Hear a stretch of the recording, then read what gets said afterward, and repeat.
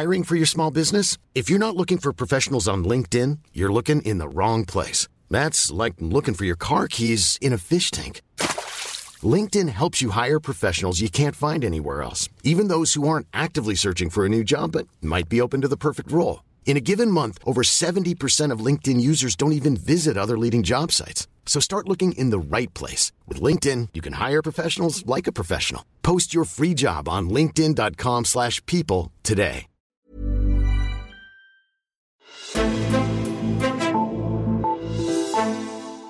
Miljø- og Fødevareministeriet eksisterer ikke længere. Nu har vi et Miljøministerium og et Fødevareministerium. Den ene af de to ministre i den sammenbragte ministerium, den tidligere fødevareminister Mogens Jensen, måtte for nylig tage sit tøj og gå. Og det var en sigende sag, der i sidste ende betød, at han måtte gå. En sag, hvor han ikke var blevet hjulpet godt nok på vej af sit embedsværk, der ikke havde orienteret ham nok om de sager, der var i gang.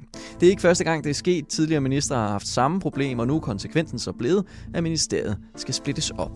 I dagens udsendelse af Altinget Azure sætter vi fokus på det ministerium, der er omdrejningspunktet for minkskandalen, et af de største i landet med nogle af de mest magtfulde interesser. Du lytter til Altinget Azure. Mit navn er Henrik Axel Bugter. Og vi folder den historie ud sammen med dig, Signe Riislund. Velkommen til. Tak. Du er fødevare- og embedsværksredaktør her på Altinget. Og derfor har der været masser at se til for dig de seneste par dage med den her minkskandale i ministeriet. Nu er Miljø- og Fødevareministeriet jo så blevet splittet op som konsekvens af den her minksag, og den måde, som ministeren blev betjent under den sag. Hvorfor er det en logisk konsekvens af det? Der var i hvert fald nogen, der ligesom har ment, at Miljø- og Fødevareministeriet måske var gået hen, næsten er blevet en koloss på lerfødder. Altså, at det jo godt nok var rigtig stort og magtfuldt, men måske netop derfor også var det blevet lidt skrøbeligt i sin struktur. Altså, det var blevet så stort, så komplekst og så mangfoldigt på områder, at det måske i virkeligheden reelt var svært at overskue for en topledelse i ministeriet. Mm-hmm. Og så er der jo også utrolig store interesser på spil på det her område. Hvad er det for nogle spillere, man ligesom skal tage hensyn til?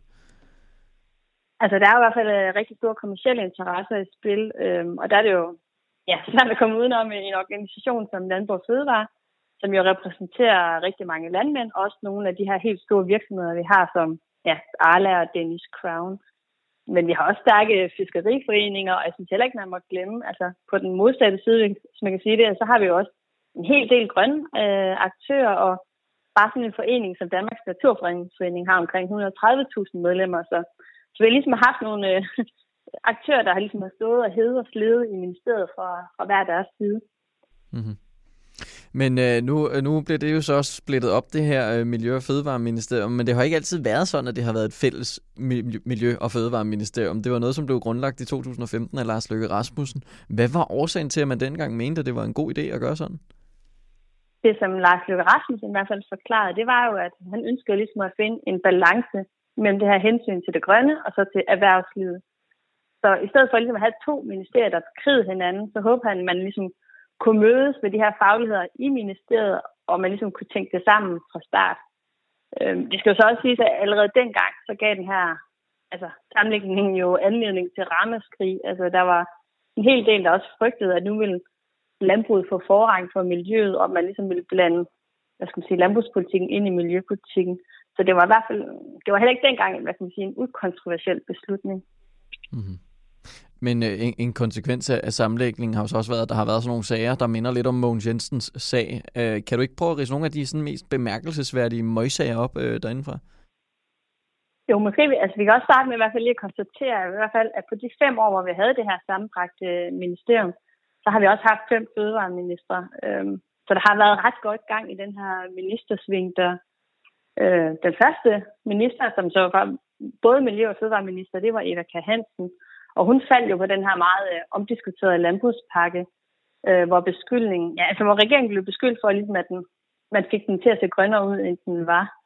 Og Esben Lunde Larsen var så den næste, og han var ude i en hel del stormvejr. Blandt andet med den her sag om kvotekonger, som de fleste nok også har hørt til. Og han havde jo den her ret berømte pressemeddelelse, hvor overskriften jo slet og ret hed, jeg vil gerne give Folketinget en undskyldning. Og det var så, fordi ministeriet havde siddet på nogle forslag om at begrænse kvotekonger, men de forslag var ikke ligesom gået videre til Folketinget. Så der er en hel del sager, og selvfølgelig har sagerne været meget forskellige. Men noget af det, som jeg har tænkt over, der ligesom går igen, har været noget af det her med, at der har været knas på kommandolinjen. I et ministerium, så skal oplysninger jo ligesom flyde fra et kontor, fra styrelse og så videre op til sidst departementschefen og en minister. Og der synes jeg i hvert fald, det er bemærkelsesværdigt, at der er flere af de her ministre, som igennem årene har været ude at sige, at det er først meget sent, at de bliver orienteret om nogle af de her kritisable forhold, der så har ført til det, møgsager, som vi så kalder dem, ikke? Og det var også det, Mogens Jensen, han sagde, inden han gik af, og vi har jo også set miljøminister Lea Wermelin, som har været ude at sige en sag om dispensationer til danske vandværker, altså hvor man har fundet rester af pesticider i vandet i strid med EU-regler, og der har man også været, kritiseret sit embedsværk ret markant. Ja. Men hvorfor er det, at man ser det her i særligt Miljø- og Fødevareministeriet? Det er jo ikke fordi, at på samme måde, at det er i andre ministerier, at man konstant, eller man i hvert fald ofte peger fingre af embedsværket. Hvad er sådan nogle af årsagerne til det?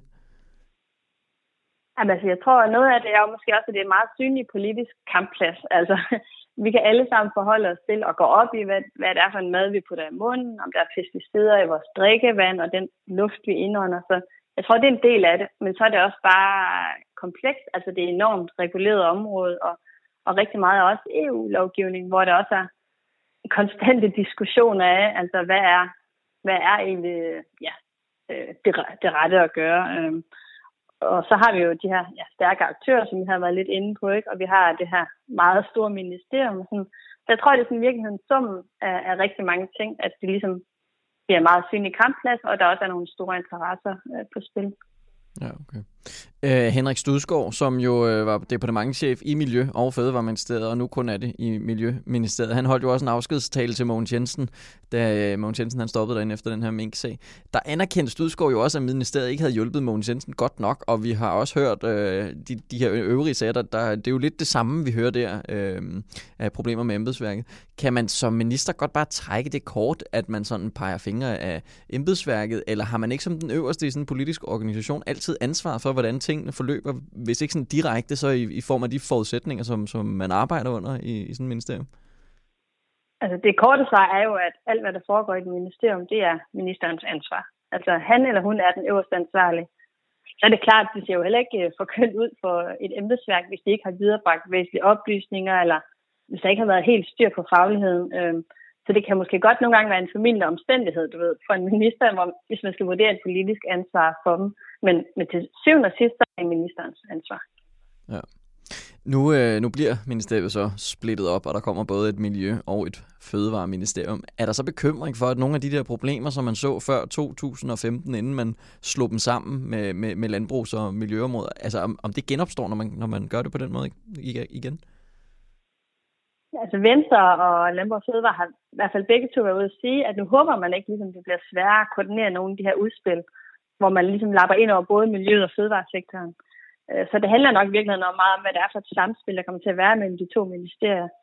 Og jeg vil i hvert fald også sige, at uanset hvordan man vender og drejer det, så er der virkelig mange områder, som ligesom påvirker begge lejre. Altså uanset om vi taler om biodiversitet, vandmiljø, luftforurening osv., så er det bare noget, der spiller ind på både miljø og erhvervslivets rammevilkår. Mm-hmm. Og umiddelbart efter den her redegørelse med hele mink-sagen kom ud, der pegede SF jo på, at de mente, at departementschef Henrik Studsgaard, han burde trække sig på baggrund af de fejl, der ligesom var begået i ministeriet i den periode. Nu er ministeriet jo så blevet opdelt, og Studsgaard han er blevet departementschef i Miljøministeriet, men er Studsgaard så, har han så gået hus forbi, eller er der tale om, hvorvidt han skal blive på en departementschefspost stadig? Foreløbig kan man i hvert fald sige, at han har fået lov at fortsætte som departementschef, men dog jo også med et mindre ansvarsområde, i og med, at man går fra 1 til 2 ministerier. Og altså, Lea Wermelin har været ude at sige, at hun har tillid til ham, og hun har ligesom fremhævet som årsag til, at han har været beklaget af de fejl, der er åbenlyst er begået i ministeriet, og han også ligesom har lagt det meget åbent frem. Men når det er sagt, så er der jo ikke nogen tvivl om, at det er kommet bag på rigtig mange, at han fortsætter som departementschef. Og den her redegørelse satte ham jo heller ikke i et særligt flatterende lys. Jeg så lige, at professor emeritus i statskundskab, Tim Knudsen, han kaldte ham i DR en dead man walking.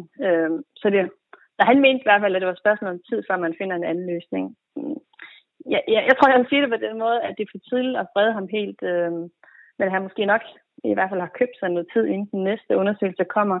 For det har Lea Wermelin jo også selv henvist til, at der kommer en undersøgelse mere, og som så måske kan kaste mere lys over forløbet og hans mere præcise rolle i det. Ja, okay. Signe Riis Lund, Altingets fødevare- og embedsværksredaktør. Mange tak, fordi du var med. Selv tak.